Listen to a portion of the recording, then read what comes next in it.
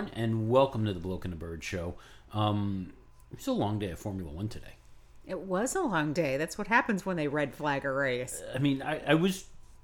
So we sat down, about 10:30, 11 o'clock? We did stop for lunch, but it was like 4 o'clock by the time we got to the end of the race. 3:30, 4 o'clock. It was late. Again, that's what happens when they red flag a race. Yeah. Now, to be clear, this includes the time we sat down to watch the pre-race show. Mm-hmm. And that runs, about an hour 15 in its own right? Yeah, that was the before lunch time. We broke before we took lunch right before lights out. Yes. So it was the post-lunch. But it was a long day of Formula One. It was? Were there snacks? No. Oh. We didn't have any snacks, any race-themed snacks whatsoever during our long day of Formula One. I was too busy multitasking, quite frankly. No, that's true. Okay. I mean, you could have made Formula One related snacks, but no. Apparently, I'm the only one that can make Formula One related snacks. Yes. Follow us for more recipes? I don't know. We haven't given a single one thus far. Anyway. Yes, it was a long day of Formula One. And I have to tell you, if you missed the pre-race coverage, you probably missed the best interview with Stefano Domenicali I've ever seen. Yeah, and we commented that we have taken Stefano to task during his days with Ferrari quite a bit. Mm-hmm. But this was a very different Stefano than we see normally as fans. Truly. And quite frankly, very open and candid. Mm-hmm. He had a lot of information to share. The first being that it turns out F1 actually is going to Miami. I'll believe it when I on a 10-year deal. I'll still believe it when I see it. Are there going to be any gimmicks to the race? If there's too much CO2 emissions, it's just nope, end the race right now. Can't have any more of this. I don't know. They did say they would monitor air quality. We're just not sure what they're going to do about it. Yeah. The track, as we mentioned, is going to be around the Hard Rock Stadium where the Miami Dolphins play. It's a 5.41 kilometer track, 19-turn configuration. Basically, it runs around the stadium and some of the parking lots by the toll plaza for the Florida's Turnpike, but it stays off 195th Street. I bet the turn at the toll plaza is going to be the hottest turn on the track. Well, that turn, it's a 90-degree turn, and it's under the two exit ramps from the turnpike. Are all the drivers going to be hooked up with the Sun Pass so that they can get through the toll plaza? It's going to be on their helmets. Well, no, actually, this is going to be the big push for Sun Pass to finally link up with Easy Pass. So they can put the Easy Passes on there? It's going to be the Easy Passes. Although, now that I think about it, it would be better for the Sun Pass because they have the stickers as opposed to the box. Yeah, aerodynamics. Yeah, so from an aerodynamic perspective, the sticker would probably be better. Yeah. But that would be hysterical. It would be one way to test the effectiveness of your high-speed tolling system. True. I think they're talking about some parts of the track would estimated to get up to 300 kilometers per hour. Quite possibly. Speaking of testing the efficiency of your high-speed tolling system. Mm-hmm. So years ago in DC, actually it was about 5 years ago, they built these high occupancy toll lanes along I-95 South in Virginia. Right. And that was exactly how they tested them to make sure that the tolling sensors were working properly. They hired some race driver, and I don't remember who it was, and they put him in a muscle car. And they said, go. Oh, my. And he drove the length of the high occupancy toll lanes at like 120 from Springfield, Virginia, all the way down to Fredericksburg. Nice. Nice. And I assume it worked because they were opened. Yeah. So that is an effective way to test. Exactly. All right, so 10-year deal with Miami. Yeah. We don't know exactly when it will be other than in 2022 right now. But one thing that Stefano said is that it will not be a back-to-back race with Austin. Okay. What he says is it will be in the second quarter of 2022, which would... I'm thinking that they're actually going to pair it with either before or after Montreal would be the way to do that. I'm assuming instead of going to Azerbaijan, or they move Azerbaijan, but Montreal would seem to make the most sense. One of the things, at least in the press conference, we didn't hear it in his interview with Sky Sports, but one of the things that he mentioned in the press conference that they are very sensitive to is Austin's deal is being renegotiated for renewal. Ah. So they don't want to step on Austin. Got it. Well, that makes sense. Mm-hmm. Definitely makes sense. I full disclosure, I really worry about a 10-year deal of a race in a parking lot. I agree. I'm hopeful that this layout produces better racing than Paul Ricard. Okay, but that is an incredibly low bar. It is, but that's also incredibly bad racing. True. On a board flat track. And that's Florida. Especially this part of Florida, it is flat as a board.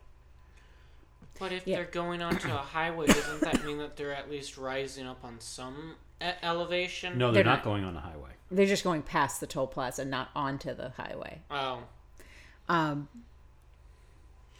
Yeah. No, I was thinking, I often joke with people when they find out that I'm a Formula One fan and they go, oh, so do you watch NASCAR too? And I say, no, I like my cars to make left and right turns and to be able to go up and down hills.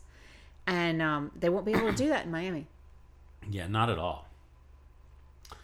Well, we'll see how this goes. I'm hopeful that this produces good racing. I'm not convinced it will. And, as we were talking, since we do tend to go down to South Florida, well, we used to go down to South Florida in normal times. In the before times. Yeah, in the before times. That there's probably a pretty good chance that sometime in the next 10 years we're going to end up at the Miami Grand Prix. Well, what I would hope is that we can do, like, if we do the Miami Grand Prix, that we also go to a real Grand Prix. A real Grand Prix? A grown-up one? A grown-up Grand Prix. Okay. Like Imola. Imola is a grown-up Grand Prix. It is. The question is whether or not we see Imola again. Now, I'm hopeful, and the folks in and around Imola and the organizers and owner of the tracks have already stood up and said, yes, we love you. We want you back. We are not a museum to F1. We are an active track, and we love hosting Formula One. You need to come back. Mm-hmm. Despite what Martin Brundle said during the Sky coverage today, that he didn't think that they had the wherewithal to bring Formula One back. We will have to see what happens in the after times. In the after times. So the other thing that Stefano said, so there, there's been a lot of talk in the last year and a half to 2 years of it. Even though we're putting more races onto the calendar, to maybe shorten the race weekends. Oh, yeah. And to go to 2-day race weekends because we've got more races in the calendar. Well, Stefano Domenicali has said, no, not happening. Well, we tried it out last year with Imola specifically because of the distance between Portimao and Imola. And also with the Eiffel Grand Prix. Well, that wasn't planned to be a 2-day weekend. It ended up being a 2-day weekend because Friday was rained out. Correct. I was looking for the ones that were planned. Okay. But yes, Stefano was absolutely adamant. And frankly, I think it had to do with the fact that I picked up the phone and called him and said, we need 3-day weekends. Well, he acknowledged they spoke to somebody. See? Just not you. Yeah. Because he didn't use my name, he has a really hard time pronouncing my name. Is that what it is? No, I got to give Stefano and Formula One credit for talking to the right people about this. Mm-hmm. They went to the organizers and they went to the promoters, and instead of going, well, if you want 3 days, pay us more, they actually asked the organizers what would make the most sense from a business perspective. And they all came back and said they liked the 3-day weekend because when they have these weekends, typically they have more stuff going on than just Formula One. And it's important to remember that, what we see on television, even if you watched all the Formula One coverage, including all the practices and all of the qualifying and the pre-race and the race, you might have 8 to 10 hours of racing. But in a Formula One weekend on site, there's junior races that are going on. There's often concerts that are happening. Mm-hmm. There's a big party type atmosphere. All of that brings money in to the promoters for various reasons, whether it's tickets, whether it's food sales, whether it's just the admissions to those things.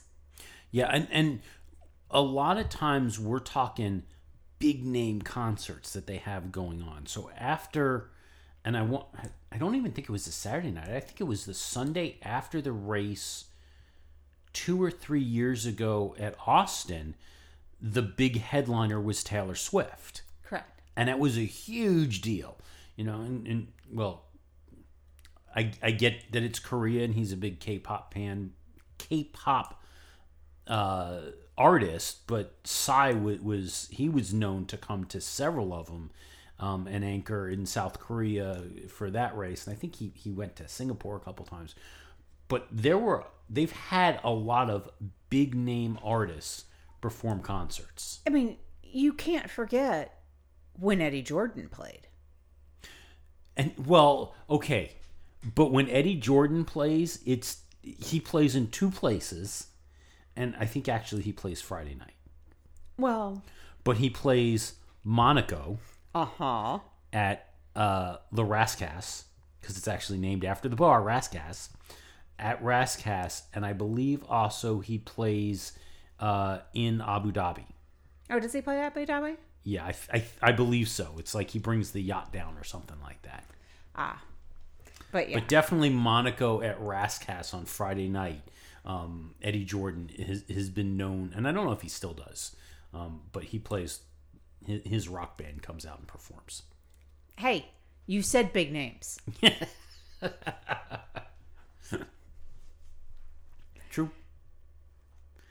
So last week we talked about James Allison's big promotion, and we thought that this was probably a sign that James was being groomed for bigger and better things, and probably to replace Toto.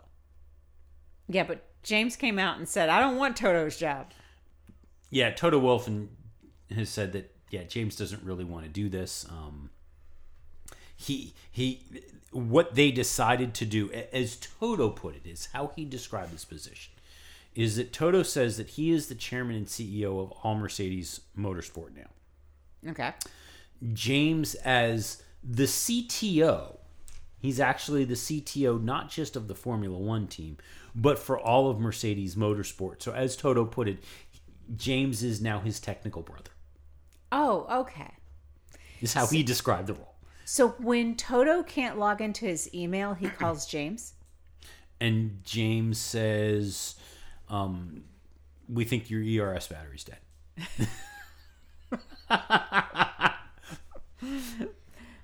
Press the ERS button. Try again. Alrighty. Yeah. Okay, so James doesn't want the job. So I wonder who they're going to groom eventually to have Toto's. That's a really good question. And Toto says, he is looking for somebody to help him escape some of this craziness. We could help. We could. We could submit resumes to Toto for potential team principal roles. I think this is the part where if Toto is actually listening to our podcast, he's just like, I know. Well, he likes to partner with us in these types of things. Okay, you take care of it. I'm going to put that on your plate. I don't have enough on my plate. You go ahead and handle that one. I'm suggesting that I don't have enough already on my plate. I mean, I already do all of the driver and team interviews that we do in this show. And all of the coordination with Stefano. Well, you have the Rolodex that. I have a Rolodex? I'm supposed to have a Rolodex? Where's my Rolodex? What is a Rolodex? Oh, man. Oh, man. All right. And everybody that knows what a Rolodex is just feels very old. So Daniel Ricciardo. Who is not very old. No, he's not. Daniel has said that he is really hoping. So, we talked about, I'm pretty sure we talked about Daniel Ricciardo's bet with Zach Brown. But apparently it's not a tattoo. No, it's not a tattoo. He is going to, if he gets a podium, Zach Brown owns one of Dale Earnhardt's cars. Yes, it was a car in Zach's collection. I don't think we knew what car it was going to be yet. It is one of Dale Earnhardt's cars. Oh, wow. Like a 91 or 92 or something like that. Daniel will not get to keep it. He will get to drive it. Don't put it in a wall, Daniel. But Zach shared this with Daniel by gifting him a model of the car. Aww. Which Daniel was actually pretty stoked about. That's pretty cool. Yeah. But that's how he shared that's what the bet is. But Daniel's hoping for some other opportunities as well, now that he is a part of the McLaren organization. What is he hoping for? Well, he's hoping that between McLaren's involvement in IndyCar and Zach Brown's association with Australian supercars, that he would get the opportunity to either drive, well, not either, but to drive not just in an IndyCar event, but also in Bathurst. Now, where that comes in and why. So, Zach Brown is a part owner of the Walkinshaw Andretti United Supercars team. Okay. Last year, Zach floated the idea of Lando Norris and Daniel as a wild card entry at the Mount Panorama event. But the team has a history of these one-off wild card races for Bathurst. Oh, okay. Most recently, in 2019, in a Holden Commodore, Alexander Rossi and James Hinchcliffe participated for Walkinshaw at Bathurst. What a cool combination. Mm-hmm. So that's why Daniel's hoping that he would get the opportunity. You know something? I can only imagine that Daniel's going to get every one of those opportunities. And we are extremely hopeful that they give Daniel the opportunity to drive an Indy car at, I don't know, Road America. Okay. That'd be awesome. Road America, we're also kind of close to Indianapolis. Okay, well, if you're going to do that, Detroit is also an option. Detroit would be an option. I mean, if we got word that he was headed to Mid-Ohio, do you know how fast we'd be in Mid-Ohio? Yeah, Mid-Ohio's not as convenient anymore, though. It's not, but it's so convenient to go stalking drivers. True. I mean, True. It's so easy to stalk drivers. I'm fairly certain that Road America is probably about the same. I would hope, but we just don't know it as well because we haven't been up there except to visit the gift shop. True. Great t-shirts. Yeah. Nice folks. Very nice folks. Hey, while we're on the topic of McLaren, and you may have seen this, you may not have, during, I don't remember if it was during the pre-race coverage or if it was during Free Practice 3, there was a cut over at some point to a very different McLaren motorhome from what we have seen in the past. A much, much smaller structure. Well, the McLaren Brand Center is what they used to call their, well, what they still call their motorhome. Very iconic, very, you know it when you see it. It's a multi-story structure with mirrored outside windows. It's kind of round with some wings on the side. We actually, I think it was in 2012 or 2013, we got the opportunity to see the inside of it, courtesy of the folks at the BBC who were doing some interviews. It actually has a multi-story atrium in that round area. Very nice building. But a motorhome nonetheless. Yes.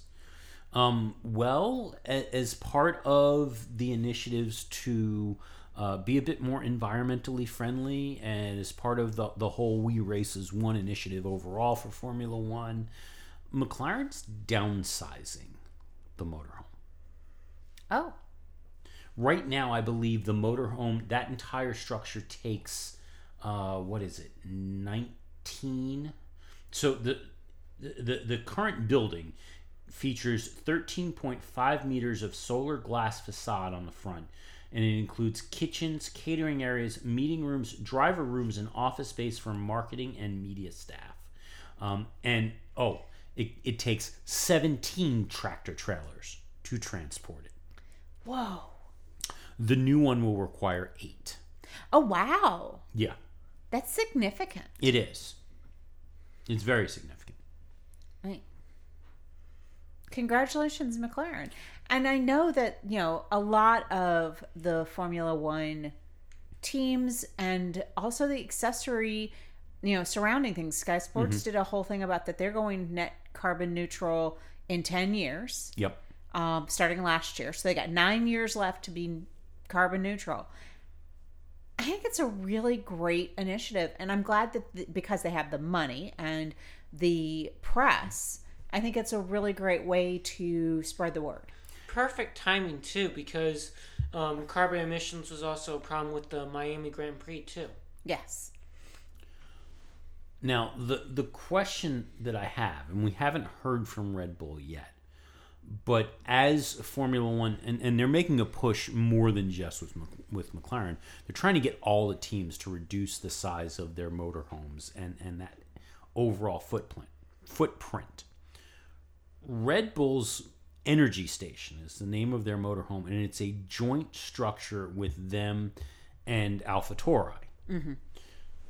Since it's already a shared structure, what are they going to do? Are they going to make it smaller, or are they just going to go, we're done because we had this joint structure and we were sharing? Well, they could still make it smaller. I mean, any reduction is a universal reduction. I mean, take one less tractor trailer to move the thing and you've improved it. True. Except in Monaco. For Red Bull, at least. Okay. So, and I don't remember if we shared this video a couple of years ago or not. Red Bull's Energy Station, they have a custom-built energy station just for Monaco. It's a barge. Oh, my. And I think they, build the barge every year. That does not surprise me. Mm-hmm. I also know that they bring in a yacht of some sort, too. Well, they bring in a yacht, but it's a barge, and on the top, one of the things that they're known for is the top deck of that barge. It's like a 3 or 4 story barge. The top deck has a pool and bar, because that's the one that the drivers have plunged into after winning the race for Red Bull. Correct.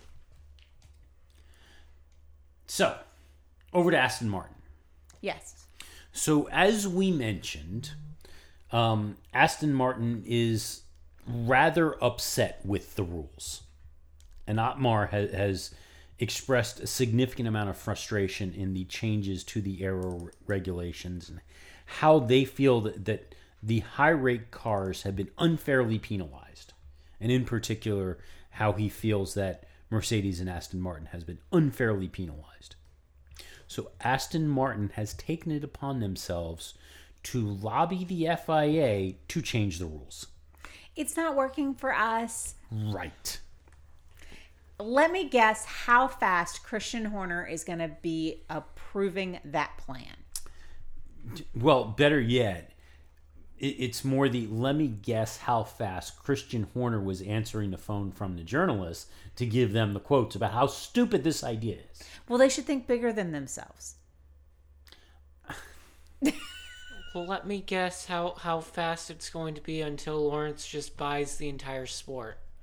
Well, I don't know if he's got that kind of money. The thing is, this is one of those times that, as much as, yes, we root for Mercedes and we want to see Mercedes doing well, and this is hurting Mercedes significantly, I agree with Christian Horner.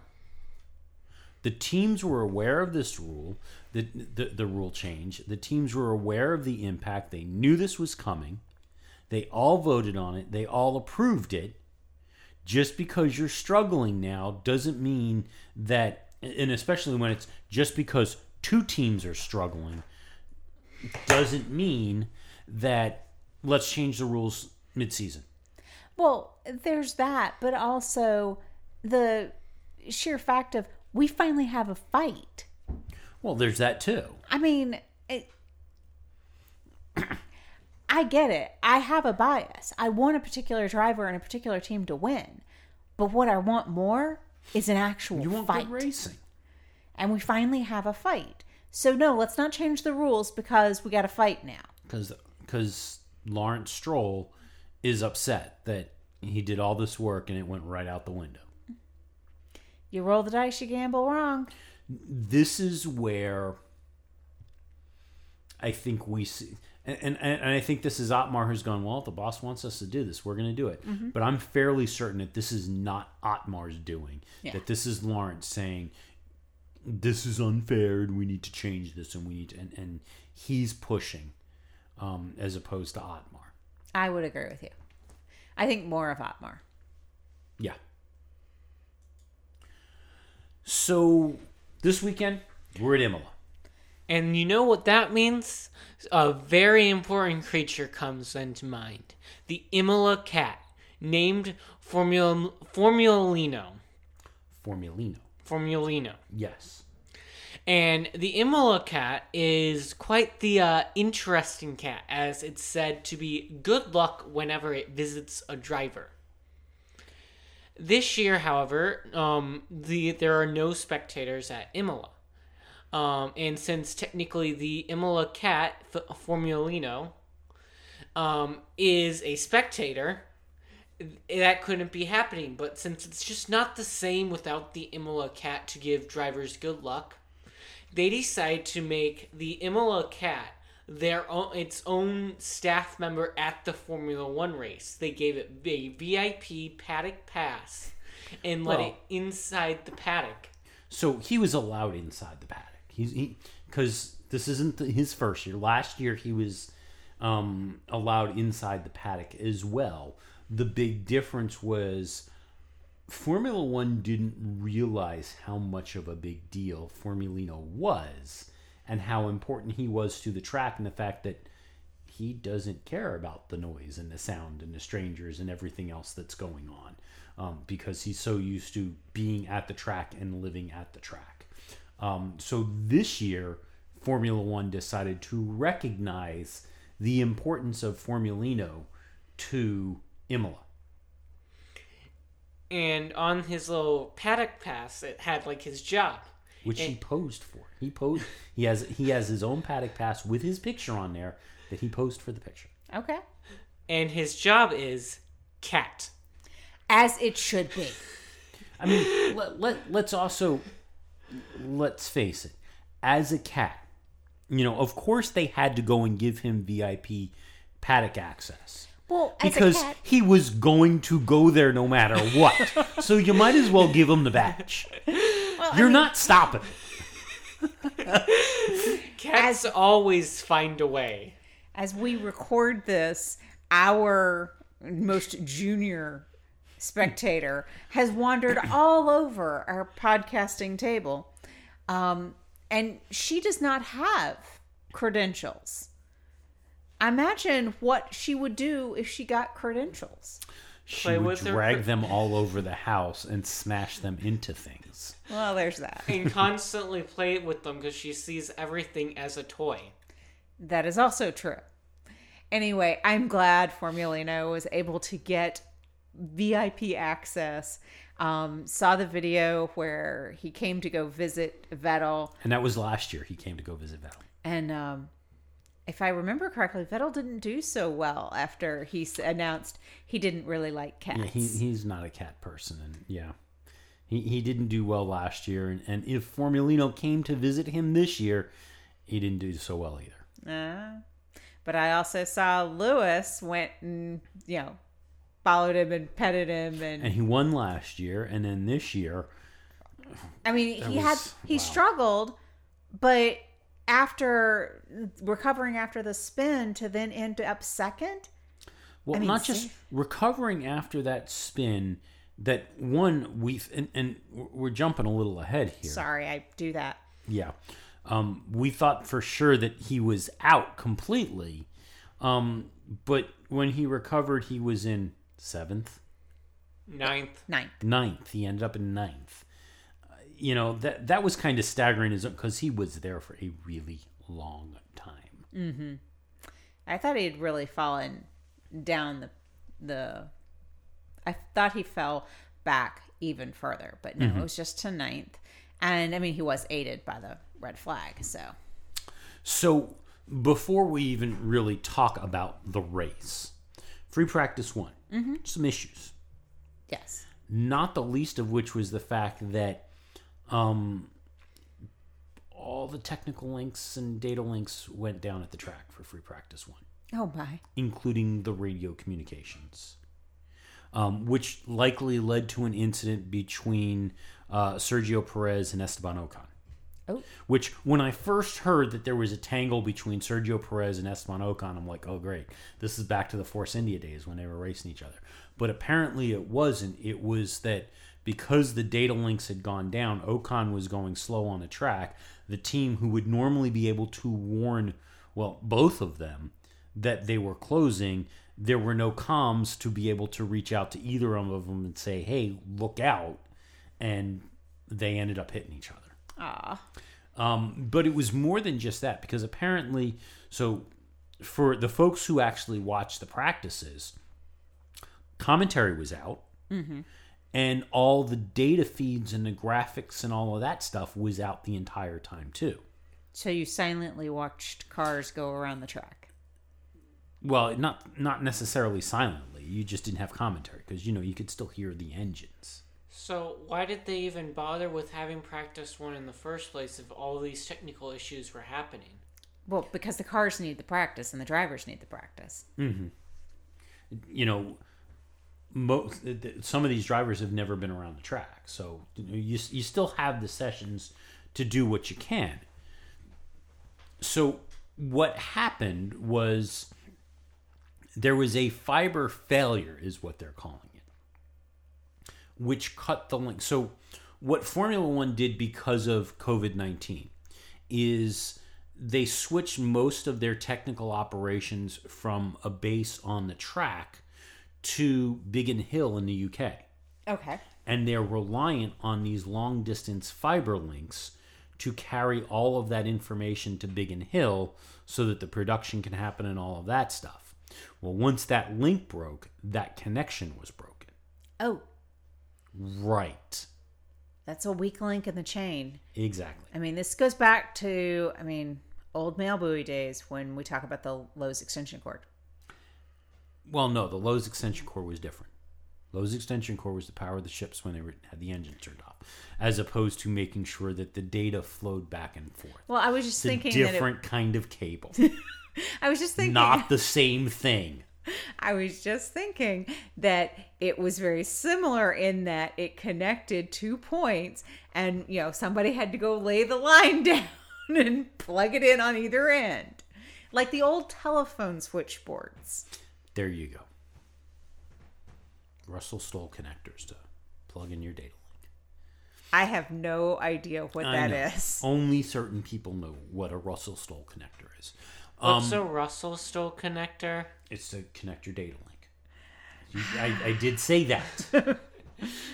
Okay. Those words came out. After the podcast, we're going to have to explain to him what that is and a Rolodex. Do I have to start keeping a list now, too? Yes, because you keep making all these dated references that I don't understand because I was born in 2003.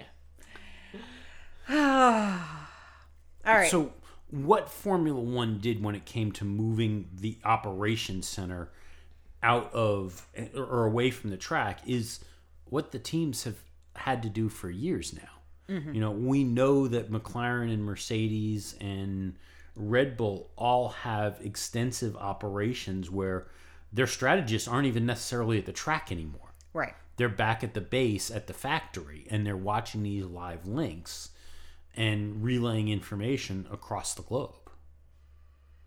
Which, if you think about it, is one of the first steps towards the sustainability and carbon neutral.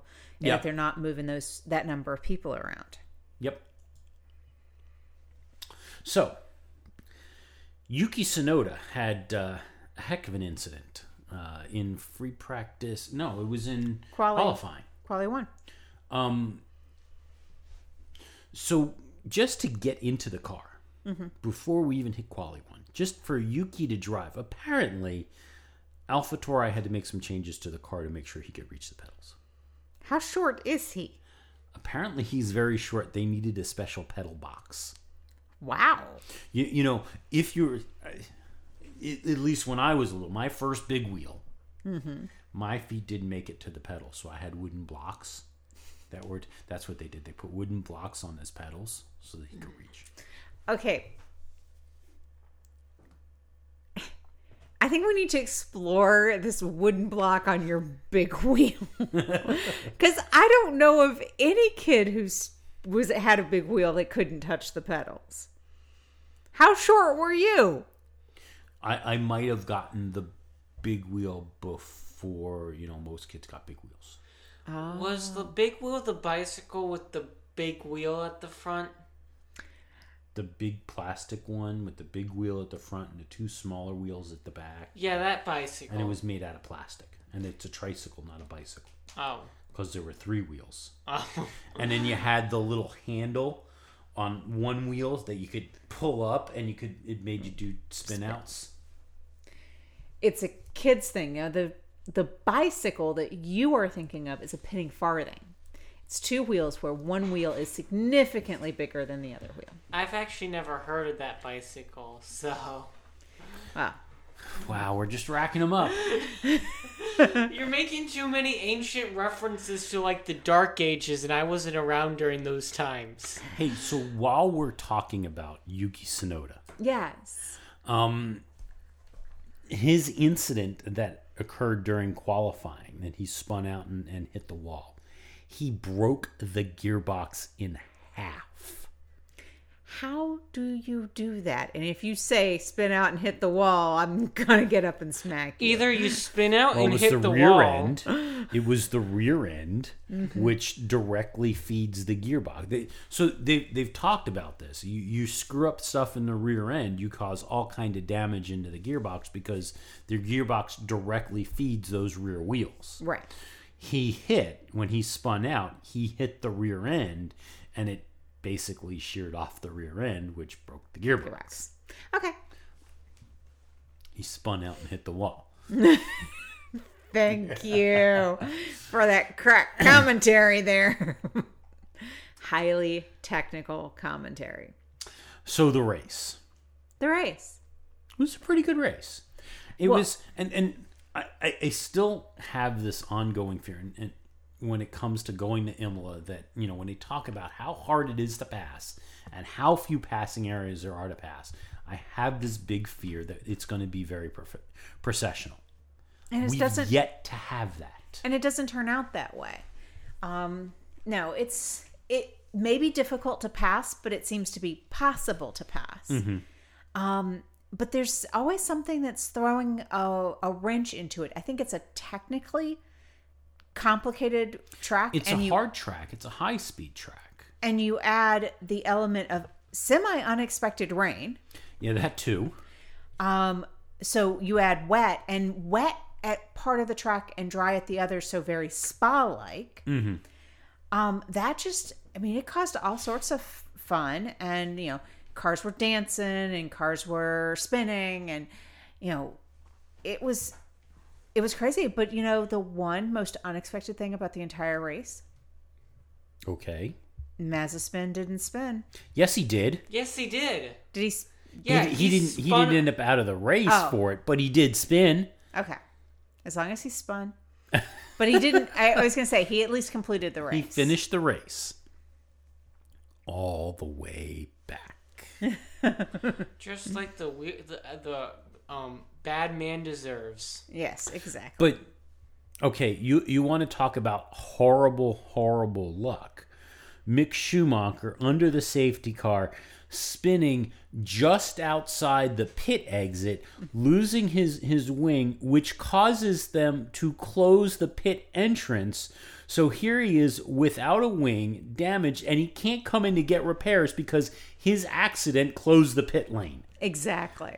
That was bad. I wonder if Formulino may have not did not visit Mick Schumacher. Well, maybe it just peed over by his garage or something. No. But really, I think the most spectacular incident we saw was the one between George Russell and Valtteri Bottas. Which caused the race to be red flagged. Yes. So, unlike what Martin Brundle and David Croft initially thought, George Russell was not walking over to see if Valtteri was okay. It was the exact opposite of that. Actually, George came over and apparently looked at Valtteri and yelled, "What are you trying to do? Kill us both." Oh my. Right. And then didn't he slap Valtteri while Valtteri gave him the finger? He smacked Valtteri's helmet. Valtteri gave him the finger. Now, Valtteri says that, he was obviously very pissed off, but he also says he had absolutely no idea what George was saying because he couldn't hear a thing. Oh, okay. Well, it's very difficult to... He was extremely pissed off at George. So right now, they're both pointing their fingers at each other. It is the other guy's fault. So George's feeling, and what George has come out and said, is that he believes that Valtteri was defending harder than he needed to for a 9th place drive. Mm-hmm. Valtteri was defending harder than he needed to. Valtteri moved under braking at high speed under braking in a narrow area and forced George off the track because George had to react. And George going off the track and hitting the wet patch. So it sure looked to me in the replays like George went off the track. He caught the grass, and that's what sent him spinning. I've heard other people say that he hit a wet patch, mm-hmm. but it looked to me that like he dipped a tire off the edge of the track. But George says that this is Valtteri's fault for Valtteri moving under braking. That's what sent them spinning. That's what caused the issue. Valtteri, on the other hand, says that there was plenty of room. He was defending because he's not going to give up. That was one of the other things that George said, he's a Mercedes driver. And that 9th place for a Mercedes driver is nothing. And Valtteri had no reason to go and defend like that for 9th place because he should have been much further up on the grid. So he should have given up a spot because he was out of position? Normally I would defend George. Yeah. Normally I would, but I have to go, I think that's a little... George is saying that, if it was any other driver, that Valtteri probably wouldn't have fought like that and wouldn't have made that move and wouldn't have done that. But because it was him and everything that's going on, that's why Valtteri defended as hard as he was. George's feeling as well, that's a move that you would have made on the last lap when trying to defend for a win, not for 9th place, is what George is saying. Valtteri, on the other hand, has said, one, I don't like giving up places, period. And I was defending, I was on the line, and there was plenty of room, and there was no reason for him to dip off. This is George's fault. And George's theory is interesting, but not correct, and this is George's fault. Oh, great. Okay, so since they're both Mercedes drivers, naturally, Toto Wolff is going to step in and put them both on the naughty step, correct? So what Toto Wolff said is that there was never such a situation in life where one is 100% to blame and the other 0. The whole situation should have never happened. Valtteri had a bad first 30 laps and shouldn't have been there, but George should have never launched into this maneuver considering that the track was drying up. It meant taking risks, and the other car is a Mercedes in front of him. In any driver's development for a young driver, you must never lose this global perspective. So yeah, lots to learn for him, I guess. And I was with him all the way up until he said the other car is a Mercedes in front of him. Because to turn around and say, well, you know, you're with the junior team and you're affiliated with Mercedes and there's a Mercedes in front of you, don't challenge it. Yeah, no. And I'm really stunned to hear Toto say something like that. That's a very Christian Horner thing to say. Mm-hmm. Absolutely. We've heard Red Bull drivers, we heard Vettel, and we heard Mark Webber make similar comments about Toro Rossos in the past. So to hear Toto Wolff say something like this is kind of staggering. Exactly. Yeah. Now, officially, the stewards looked at it and said that they didn't see an indication that either driver involved was driving erratically. They have ruled this to be a racing incident, and they are taking no further action. Toto Wolff has also said that Valtteri's car is very likely going to need to be written off because the damage was that heavy. Wow. Yeah. It looked pretty bad. Yeah. And of course, they're really upset because if the car's written off and the cost cap is in play, and it is, that means that planned upgrades and whatever that they might have been able to do, they probably can't do because they've got to spend the money on the car instead. Yeah. That's the impact of the cost cap. That's sad. Mm-hmm. And if you think about it, once you start figuring that out, what stops a team from intentionally taking somebody out when they know they're close to a cost cap so that they have to replace the car and not put upgrades in? Well, I mean, that's dirty pool, and I'll get that, but that would be a strategy.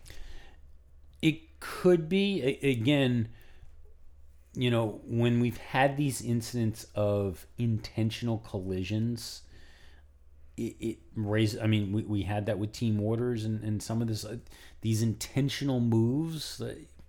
The fallout tends to be a lot bigger. Yeah, true. So, just saying, it could be a strategy. It could be. We'll see. Kimi Raikkonen, who looked like he was going to have a points finish, actually lost the points and was handed a 30-second penalty post-race. Wow. 30 seconds is huge. That's a huge penalty. So apparently what happened was at the restart after the red flag period, Kimi spun his Alpha at turn 3. Now, we saw Max do something very similar. He spun out as well, was able to regain his position.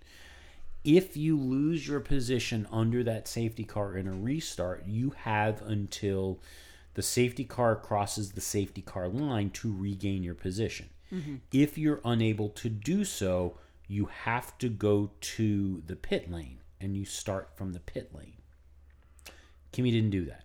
Oh, he didn't regain his position. He didn't regain his position. He fell back to, where was it?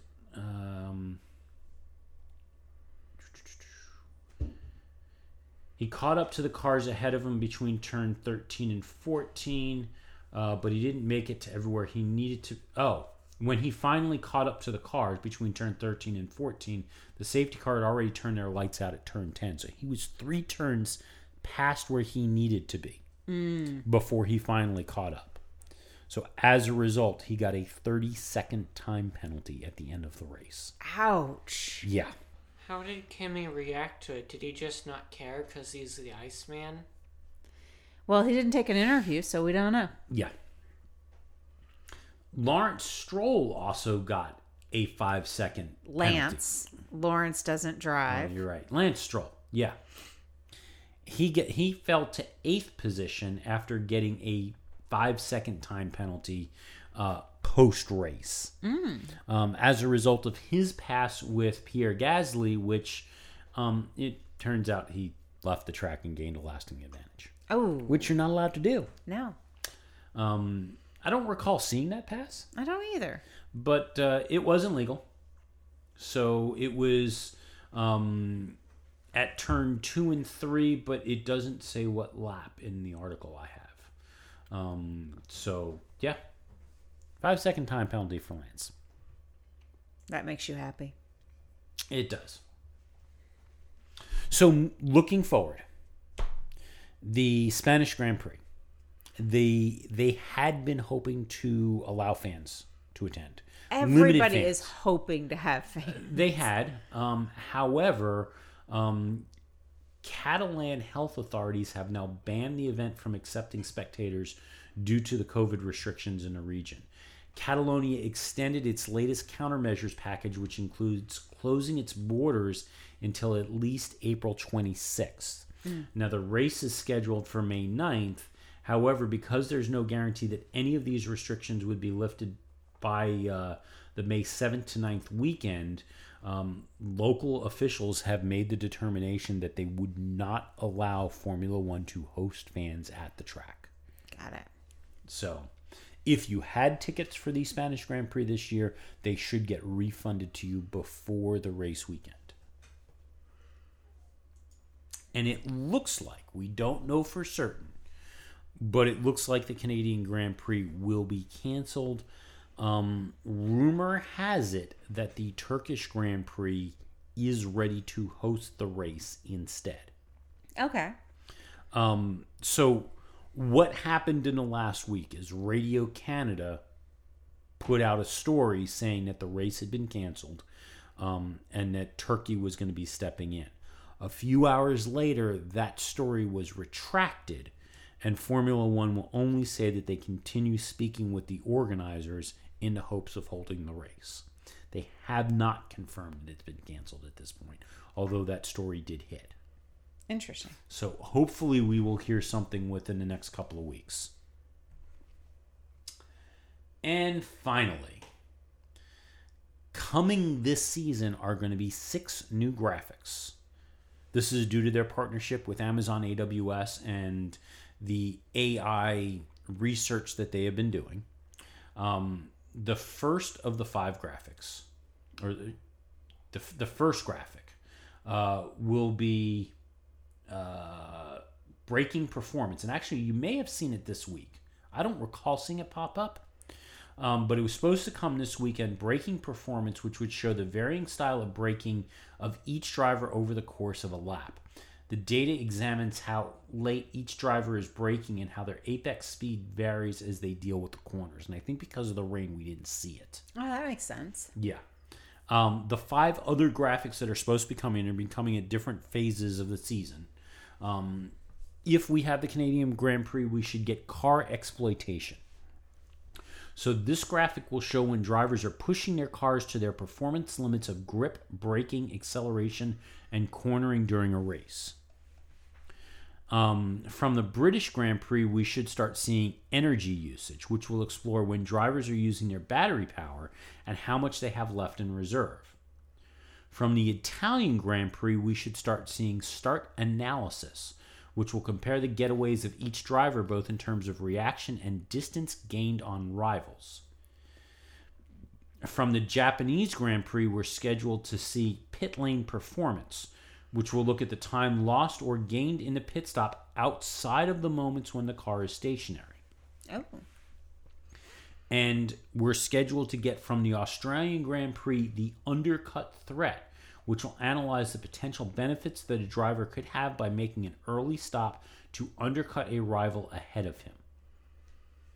Wow. So, we'll see what happens. I'm assuming that we will get our missing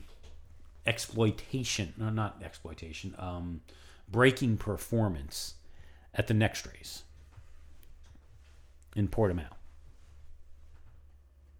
Okay. I'm just trying to think about like how that would show, but I don't know. So I guess we'll have to see what that looks like. Yeah. I'm excited about the new graphics. Not all of them I think are useful. There's a few graphics that I'm like, I don't care. Well, it's more the when they show it. Mm-hmm. You know, I'm trying to track a battle between drivers. I don't care all of a sudden what tire they're on. Exactly. I'm watching the gap. Don't show me how many pit stops they had. I don't care. I want to know what the gap is. That's what I'm tracking. Or my least favorite thing is when they have to show like the amount of positions that a driver has gained since the start of the race. I don't care. Just show me the gaps. I need to see where like the drivers are behind each other. I don't need to know like how this driver's like was like 3 places ahead of where they started. I hear you. I hear you. Having the gap, if they could get the gap up there all the time, I think that would be a big thing. Like, now, show me the other stuff occasionally, but I always need to know the gap. There is one graphic that I wish they would bring back. We saw it once, and I have never seen it again.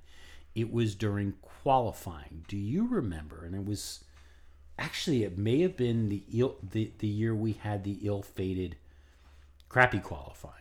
Mm-hmm. But there was a graphic that they were showing that it wasn't just the sector time and what color that they had set in the sector, but we were able to see on the bars where a driver was in the sector. So you were able to tell not just the fact that they were purple in the first sector and were in this, and obviously were in the second sector, but the bar was showing the progress through the second sector before it changed the color. That I liked, especially when you were watching one driver on the screen and they were showing the time for a second driver for comparison. You know, if you were watching Verstappen and Lewis was currently on the track, it was great to know where Lewis was in his sector as you're trying to compare the performance between the two. That was nice. And we only saw it once in Australia and it never came back. I do not recall that, but I can Phil see... said he liked it. Phil said he liked it. I know, that shuts everything down at that point. And Phil's just sitting there going, yeah. How do you know that he said that he liked it, though? Because he did. He posted it in our comments. So, speaking of Phil, we have to talk about the Fantasy Grand Prix. Oh, I didn't even look at where I was. I'm assuming. I'm just telling you guys, I won the week. I was 3 whole points above Phil this week, which, given the will he, won't he finish Hamilton thing, was a nail biter. However, I still think I'm 40 points down from Phil because, well, it's going to be a long way if I even have a hope of catching up. Maybe use your team spying ability and like try and pick drivers that he isn't using, so that way you can get like different points than he is. The problem is he's picking the drivers that have the points. So he and I are in a battle. I'm coming at you. It's just going to take me a lot of laps to get there. And on that note, we'll call it a show. We are so glad you came. Bye-bye. Bye-bye. Bye-bye. Bye-bye now. Bye. Bye-bye. Remember, please discard all candy wrappers and popcorn containers in the nearest trash receptacle. Thank you. Okay, bye-bye now. Bye-bye. Bye. Okay. Are they all gone? Is everybody gone? Huh? Good. Oh my gosh, my cheeks are killing me. I can't keep smiling like this anymore. I am exhausted. I think I need a break. A little break? Okay. Phew.